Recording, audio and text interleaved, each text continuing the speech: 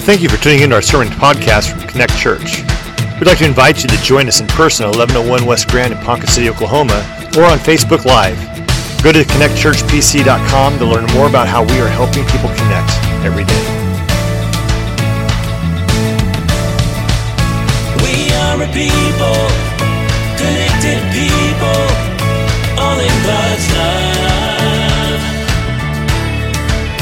We are a church, connected church, by His own blood. Connecting people together in perfect harmony. Connecting people to God, for His love sets free. Connecting people to live a life abundantly. You know you always have a home with us. Connect Church. Hey guys, good morning. I don't have any race this morning, so let's hope that I don't mess up. But as you guys know, I have ADHD, and therefore a byproduct of ADHD is terrible handwriting. And Wednesday night at Amplify, I was writing, and people were like, "What language are you writing again?" And it's ancient Sanskrit. But I've been talking about this triangle that I've learned about as a church, what we want to be. Koinonia, which means this is about the love. How are we in showing love? How are we in showing community? How are we in connecting with people? And then we have kerygma, and that's the gospel. These are all Greek words, in case you're wondering. I've never heard that word before. They're all Greek, and don't worry, it's even Greek to me. But kerygma is about the gospel, the good news, and preaching the word of God and knowing the word of God. And then the fourth leg is diakonos, or the third leg. I'm sorry. I didn't do very well in geometry growing up. I was more of an algebra type of guy. And so you look at this triangle and you talk about koinonia, about a love, about the community and how we come together. We talked about this word agape, the unconditional love. And so many times when we come in, it's great to love people and to have that love for one another. But it's even better when you can say, you know what, I accept you just the way you are, and you come into my family, and you're part of who we are, and so we show love.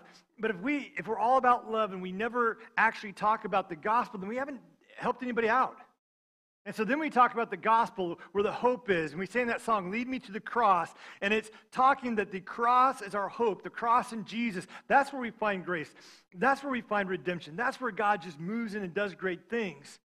But we also have to know what our diakonos is, our doctrine, our discipleship, how we develop people, how we know what we believe. And so you can look at this and say, man, there are churches out there that they get all hung up in love, and it doesn't matter what's going on. We just love you, we love you, we love you, we love you, we love you. But it's not really agape love because they're not trying to transform you. It's more of a accepting love instead of a transformational love. And then you talk about churches that they're all about the gospel, and they just want to preach the gospel. And every Sunday they want to do an altar call, and every Sunday they want to lead someone to Christ, which is great. But it doesn't stop there. And if you have that without love, then you don't have a front door where people are coming in saying, "Man, I want to learn about this gospel." But then if you don't get to the diakonos, the doctrine of what we believe, then we're nothing. We're just a loose gathering of country club Christians who are along for the ride. And so we've been doing this series called Kaleo. It's the Greek word for called. And if you're saying, wow, all these Greek words, Mark, what's going on? Well, I grabbed out my Greek New Testament and blew off the dust on it and looked through it a little bit and just picked out words. But it's actually more than that. I want us to be called. I want us to understand our calling. In Matthew chapter 25, verse 21, Jesus said, his master replied, "Well done, good and faithful servant. You have been faithful to few things. I will put you in charge of many things. Come and share your master's happiness." The background story to this is the parable of the talents. And he gave 5 talents to one, 2 talents to another, and 1 talent to the final servant. The guy with 5 invested it and multiplied it and came back and returned 10 talents back to his master. And he said, "Well done, thou good and faithful servant." The one with 2 talents invested it and doubled it. He came back and gave 4 talents to his master. And the master said, "Well done, thou good and faithful servant." And the one with one talent dug a hole, buried it, covered it up, drew up a great map so he could find his way back to X marks the spot. He comes back to the master. He says, man, I know that you're shrewd. I know that you're hard. And so I did not lose the talent. What did the master say to him? You're lazy. He said, why didn't you at least take and invest it? And so many times in our lives, we look at the talent, we look at the calling, and we do nothing with it because maybe we're afraid to step out. Maybe we're afraid of what that would look like. Maybe we're afraid that we step out and we fail. How bad could that look? I believe in nothing more than the power of divine destiny. And one of the things that God has called each of us to do is serve wholeheartedly. Back in 1999, when Terry and I first came to Ponca City, we had a retired pastor in our church, and he gave me a book to read. It was called Fresh Wind, Fresh Fire by Jim Cymbala. And on page 22 of that book, he said, I despaired the thought that my life might slip by without seeing God show himself mightily on our behalf. Carol, his wife, and I didn't want to merely mark time. I longed and cried out for God to change everything. Me, the church, our passion for people, our praying. One day, I told the Lord that I would rather die than merely tread water throughout my career in ministry, always preaching about the power of the Word and the Spirit, but never seeing it. I abhorred the thought of just having more church services. I hungered for God to break through in our lives and ministry. He was, at that time, pastoring a church of about 20 people in Brooklyn, New York, and you walked inside, the building was falling down. It's now a church of about 6,000 people that is transforming the entire community of Brooklyn, New York. But how many times do we go before God and say, God, I just want to see you use me in a mighty way. I want to be used, and I want to be transformed. When I think about stories in the Bible, my boy's favorite Bible story is David and Goliath. If you have boys, you understand that. It's so much fun because in the story, David kills Goliath. And if you read the Bible version, at the end of the story, David takes Goliath's sword and cuts off his head. And my boys were always like, all the children's stories don't share that with us, and we think that they should share that with us. And so we scanned through pictures of non-gory David holding up Goliath's head until we could find one that didn't look like, Nightmare City. But here's David. David was the youngest of his brothers. When Samuel came to anoint, and God said, Samuel, I want you to go and anoint the new king of Israel. Saul is no longer the called leader. Saul is no longer doing my will, and I want you to go and anoint the new one. When Samuel gets there and he looks at Jesse's sons, each one that passed by him, Samuel's like, this has got to be the one. And God said, no. The next one passes by, and Samuel goes, God, have you seen this guy? Head and shoulders, good-looking man. God says, no. And so then, have you ever told someone you want to meet their entire family, and after you met him, you're like, I think there's somebody missing?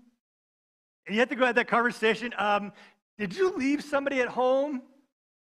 Has anybody ever been left someplace before? You notice all of my family raised their hands because I've left my family all in different places. Terry got left at a gas station. Lance got left at a baseball field.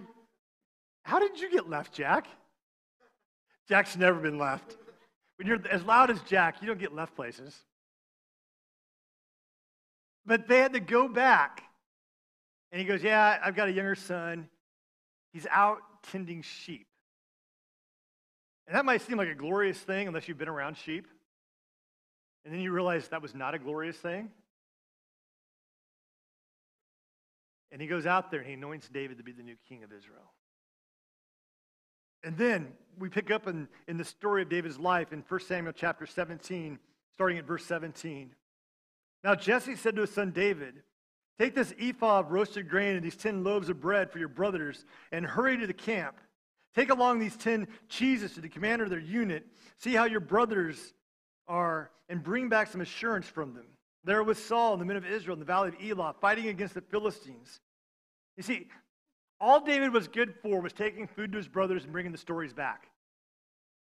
You see, not much was expected of him, even by his own dad. Not much was expected out of him.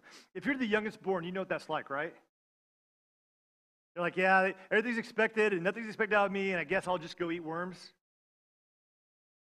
So early in the morning, David left the flock with the shepherd, loaded up and set out as Jesse had directed. He reached the camp as the army was going out to battle, positions shouting out the war cry.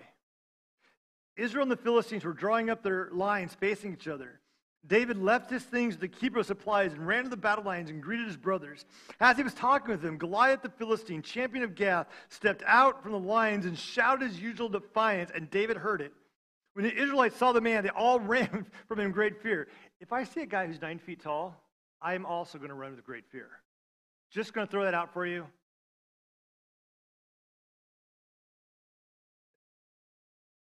Verse 25 says, now the Israelites have been saying, you see how this man keeps coming out? He comes out to defy Israel. The king will give great wealth to the man who kills him. He'll also give him a daughter in marriage and will exempt his father's family from taxes in Israel. If you've ever paid taxes, this right here is a great way to do it, to get away from it. David asked the men standing near him, what will be done for the man who kills the Philistine and removes this disgrace from Israel?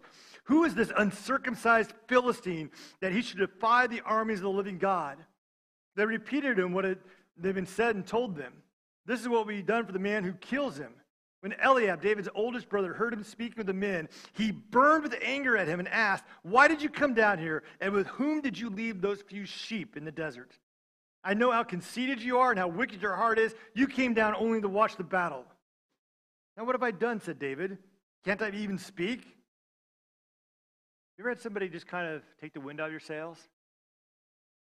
Someone said, well, you can't do this or you can't do that. That's what's going on right now with David. He turned away to someone else and brought up the same manner. The men answered him as before. What David said was overheard and reported to Saul, and Saul sent for him. David said to Saul, let no one lose heart on account of this Philistine. Your servant will go and fight him. Saul replied, you're not able to go out against the Philistine and fight him. You're only a boy, and he's been a fighting man since his youth. But David said to Saul, your servant has been keeping his father's sheep. When a lion or a bear came and carried out the sheep from the flock, I went after it, struck it, and rescued the sheep from its mouth.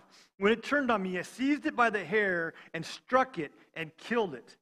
Your servant has killed both the lion and the bear. This uncircumcised Philistine will be like one of them, because he has defied the armies of the living God. The Lord who delivered me from the paw of the lion and the paw of the bear will deliver me from the hand of this Philistine.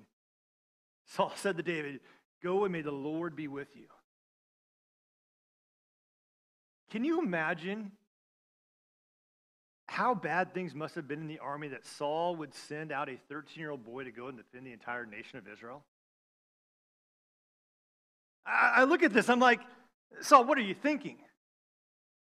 I mean, he even had a son, Jonathan. Why didn't Jonathan go? But actually, why didn't Saul go? Why didn't he appoint somebody else? Why didn't he call his troops in and say, hey, you're the best fighter, why don't you go? Why? Nobody had the courage. Everybody was afraid. But David said, what? I can do this. Why? Because God's with me. Have you ever stood up for God? God's called you. God said, I want you to do this. You're going to step out in faith. And then once you make that step, you're like, wow, I'm really scared. What am I going to do now? What would Connect Church look like if every single member, if every single person who's called this place home started running the battle lines to do the most insignificant thing for the most significant person with a purpose, with a wholehearted intensity, and with full throttle devotion to God? What would our church look like if everyone ran to the battle lines and said, put me in, coach? I can't wait to serve. I can't wait to be used by God. I want to go in. I want to fight. I want to do battle. Because everybody else in Israel was scared, but David says, I can do this. And here's what I want you to know. Your service isn't insignificant. Sometimes we look around and we say, well, I can only do this, or I can only do this. And what we're saying is, God made a mistake when he created me because I can't do very much. But what God has created you and the call that God has put in your life, it is not significant. It is profound. And God says, I want to use it because I've created you with purpose. So I was up here on the front row, and if you saw me messing on my phone, it wasn't that I was texting or checking scores or doing any of those things. But last week we had an issue with Facebook, and I called our provider because we live stream our services on Facebook, and they said it's a Facebook issue, and I contacted Facebook, and they said, oh, it was a glitch, it won't happen again, will it happen again? But in all of that, I said, we're not going to worry about it glitching out on us. We're going to go to our own online platform. We had one that offered us. We've had it reserved for a couple of years, and today we're unfurling it. We beta tested it on Wednesday, and so my mom texted me. She goes, hey, I can't find your service. Where is it? And I said, well, go to this site, and I said, and you can talk back and forth with Trish. She'll make you feel welcome. And if you need prayer, she'll go in there and pray with you. And we might look at this and say, man, is that really a significant part? Well, it is. People's lives are touched wherever they are across the world, across TV screens, across phone screens, to hear the message of Jesus Christ, to hear hope. Every ministry is significant. When Liz first came to Kenneth and Ashley and me and said, hey, I'd like to do Journey Through the Bible, what she didn't know is we had a previous conversation 2 months earlier that said, we are not going to do Journey Through the Bible because Kenneth, Ashley, and I cannot lead it. And we legitimately said, somebody's going to have to step up and lead it because it is up to us, it's not going to happen. It wasn't that we thought it was a bad ministry, we just said we couldn't do it. And if I'm lying, I'm dying. Ashley's back there, she can confirm it. You can ask Pastor Kenneth later, he can confirm it. But literally a week later, Liz came to us and said, hey, do you think I could lead Journey Through the Bible? And I'm like, what?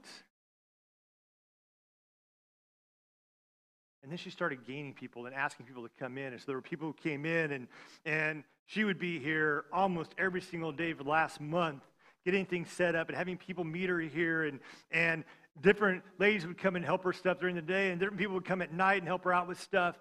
But every single job served a purpose. And if you were to go through our church and you only look at one scene, and only focus on one scene, you're like, well, okay, scene of creation. So what's the deal? Well, once you walk through the entire Bible and you realize that even in our brokenness, even when Adam and Eve sinned and broke relationship with God, God had a much bigger plan for us. He didn't cut us off. He didn't destroy us. In Genesis 3:15, it tells us that God had a plan. And he carries that calling. He carries it all out.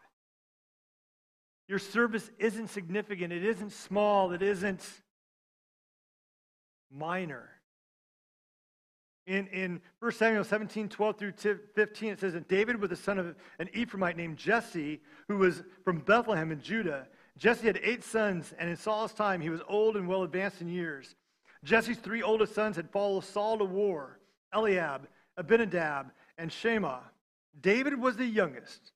The 3 oldest followed Saul, but David went back and forth from Saul to tend his father's sheep in Bethlehem.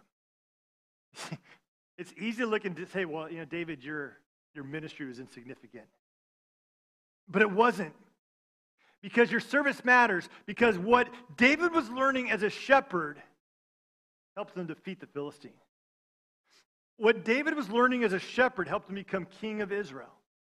He learned as a shepherd that I don't know if he set up pop bottles. I'm not even sure if they had pop bottles back then. But I can just see him setting them up on the fence post and practicing his slingshot and knocking him off and going, yeah, I can do that, yeah, I can do that. And a bear comes in, he goes, I've been practicing my slingshot, I think I can do this. Hitting the bear, and the bear runs off, grabbing the bear by the back of the neck, which, by the way, being that I lived in Montana, never, ever do that. Very dangerous. But why? He was entrusted with something valuable. Remember what the master said to the servant? You've been entrusted with something small, I will entrust you with something bigger. This is what God is saying to David. David, you proved yourself as a shepherd. And now I will trust you as a king. Teenagers, you're in the developmental stages of your life right now, and sometimes it feels like what you're doing is insignificant. You're like, man, I'm going to school, and I got to do this homework, and I just don't like doing it. If you're a parent, you've ever had that discussion with your kid of why daily work matters, and they pop off this, it's only 10% of my grade. Anybody ever? I use that all the time as a kid. Mom, Dad, it's only 10% of my grade. What does it matter? Well, if you get all 100% on all your test scores, but you turn in none of your daily work, you know what your final grade is? 90%. It's not good enough, Jack. Because you're not going to get all 100%, are you? And we say, well, it's insignificant. It doesn't matter. But everything that we do builds and matters. Your service matters. David went back and forth from the front to tending his father's sheep because it mattered. It mattered that he'd take food to his brothers. It mattered that he would bring a report home to dad and say, hey, they're still alive. It's good. It mattered that he took care of the sheep when he was home and helped his father out. It all mattered. But here's the final thing. God's preparing you.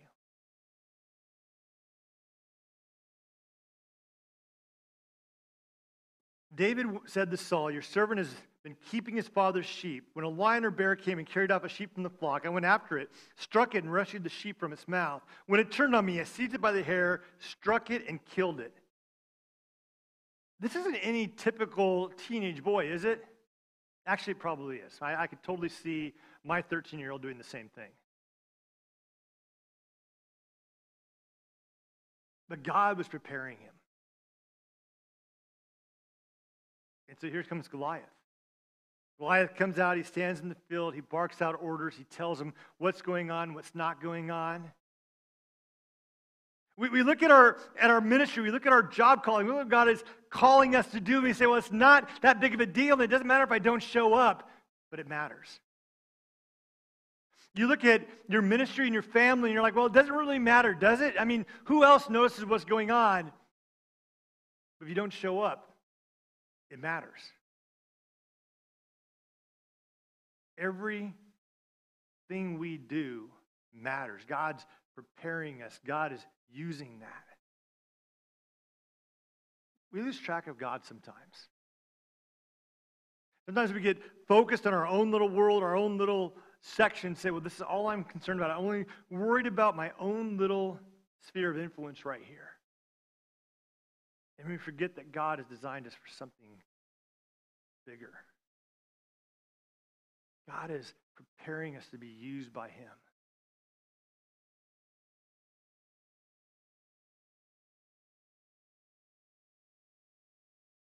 Have you ever had those conversations with God where God says, I'm calling you someplace, and you're like, well, God, that doesn't look very glamorous. And God says, I'll use you. And we have to be obedient. We have to follow God. And no matter what sphere we step into, and I remember when God was calling us to Pocket City back in 1999, and I'm like, you know, we're in a small brick building on the other side of town, and I remember walking in there and going, man, I can't wait to fill this up. In the back of my mind, I'm like, man, will we ever fill this up? And I remember being scared, and I remember going, what happens if I fail? What happens if we close the things down? What happens if everything goes off the tracks? What if? But the entire time, God is sitting there with the other what if. What if you're just obedient to the call of God in your life? Have you ever sat there and flipped coins on the calling of God in your life? On May 30th, 1998, about 9 o'clock in the morning, I go to wash my car in Okeene, Oklahoma. And I'm sitting there as I'm washing the car, knowing that in about 4 hours I'm getting married. I'm like, I could leave right now. I could sneak out of town. I could go back to Tulsa. I could leave. And I'm sitting there flipping quarters. What should I do? Should I leave? Should I stay? Should I leave? Should I stay? And as you guys can tell, I made a great decision. Have you ever been scared? Yeah. It doesn't matter heads or tails. I won.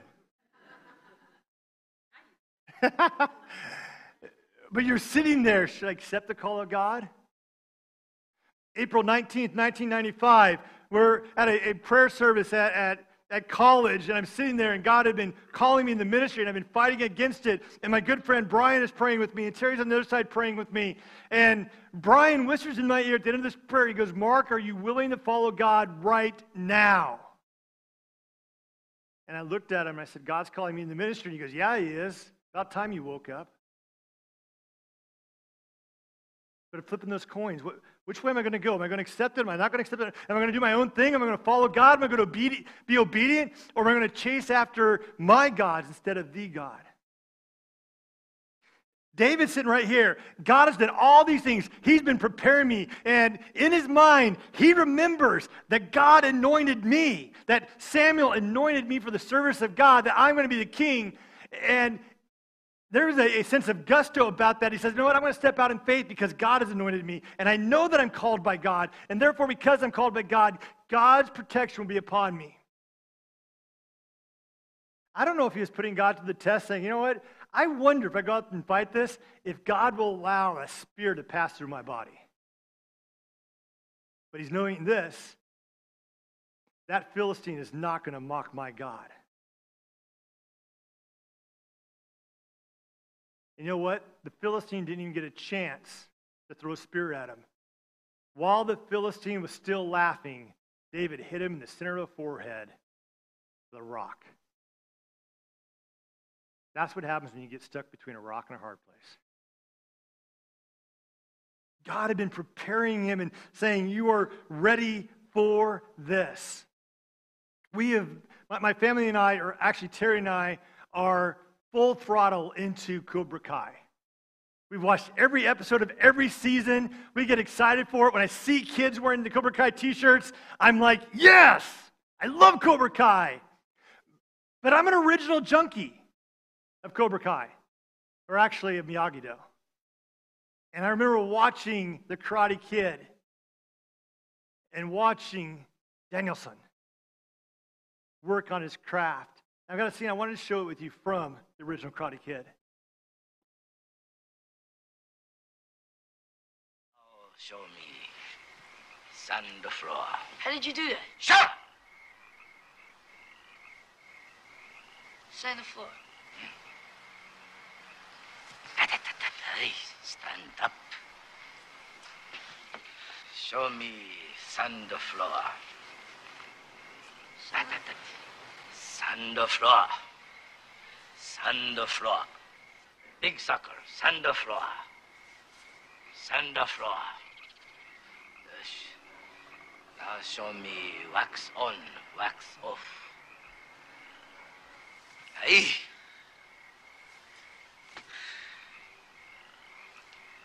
Wax on, wax off. Wax on, wax off. Hey, wax on, hot. Wax off, hot. Concentrate. Look at my eye. Lock a hand. Thumb inside.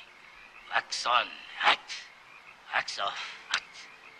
Wax on, hot. Wax off, hot. Wax on.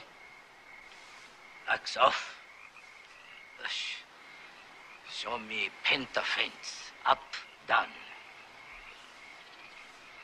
Up, down, up, down. Other side. Look eye. Always look eye. Show me paint the house. Side, side.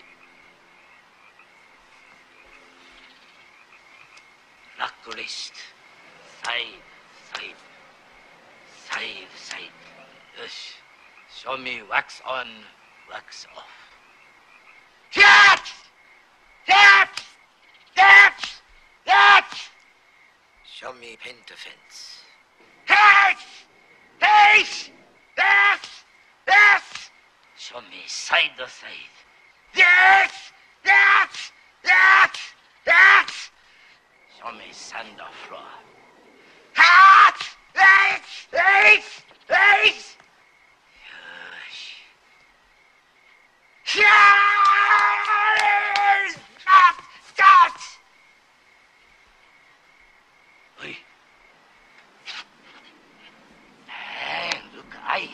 Always look eye. Come back tomorrow.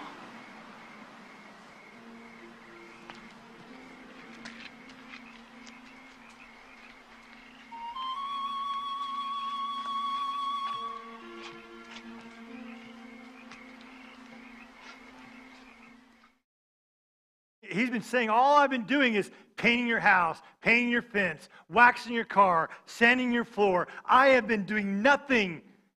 But Miyagi's saying, I've been preparing you. We look at God and we say, God, all I've been doing is this. And God's saying, I am preparing you. For what? The call of God in your life. And we're sitting there and we're flipping coins going, which way should I go? Should I follow God heads? I follow God tails. I don't follow God. And sometimes we do this. Best 2 out of 3. Best 3 out of 5. Best 4 out of 7. And God's saying this. You just accept the call of God in your life? The call that God has placed on me isn't the call that God has placed on you. And don't just think because if you're a teenager and someone has called one of your classmates in the ministry, it doesn't mean that their calling is any bigger than your calling. God's just called them to a different form of service, but God is calling you. And he's saying, will you rise up? Will you stand up? Will you chase after me? Here and now, may God use you beyond your wildest dreams. As a connector to the current of the power of Christ, you are called to serve. If you go to our website on the homepage there are 3 drop-down boxes. If you click on the right, it'll take you to a screen. If you click on the far right one again, it says spiritual gifts. You can take a spiritual gift test, and you can find out what God is calling you to and how God is asking you and telling you this is what you're gifted for. Because once you learn those things, you're like, man, I can't wait to use this. I can't wait to do that. And then you start calling me up and say, hey, why don't we do this and why don't we do that? Because whatever God has put on your heart, whatever God has put in your life, guess what? God can use it for great things. God is calling you. Don't let anybody tell you you're not called of God. Don't let anyone tell you that you're junk.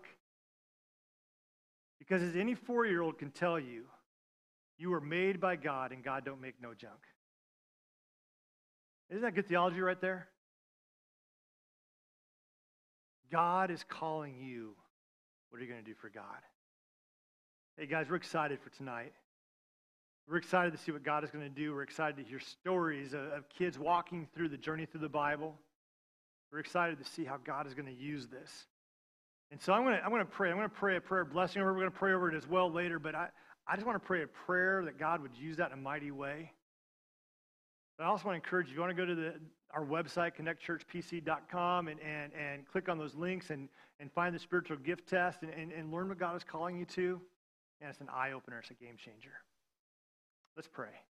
Dear God, right now, I just ask, Lord, that you would not only speak into what you've called us to do, into our being, into our spirit, God, but I pray, Lord, that you would use our ministry today, God, the opportunity that you have given us to serve a community, to tell them about Jesus Christ, to tell them about the stories in the Bible, to walk them through from creation to resurrection of the purpose that you have in store for us. And as these kids get candy that refers them back to each Bible story, God, may every time they see that candy, they remember the story that you have placed in their heart and their life. And God, I pray that of these students that come through, that you will call some into relationship with you. And I pray, God, that you would call some to go in the ministry for you. And I pray, God, that you would call some to change the world on your behalf. Lord, I pray that we would be obedient to the call that you place in our lives. We pray this in your holy name. Amen. We are a people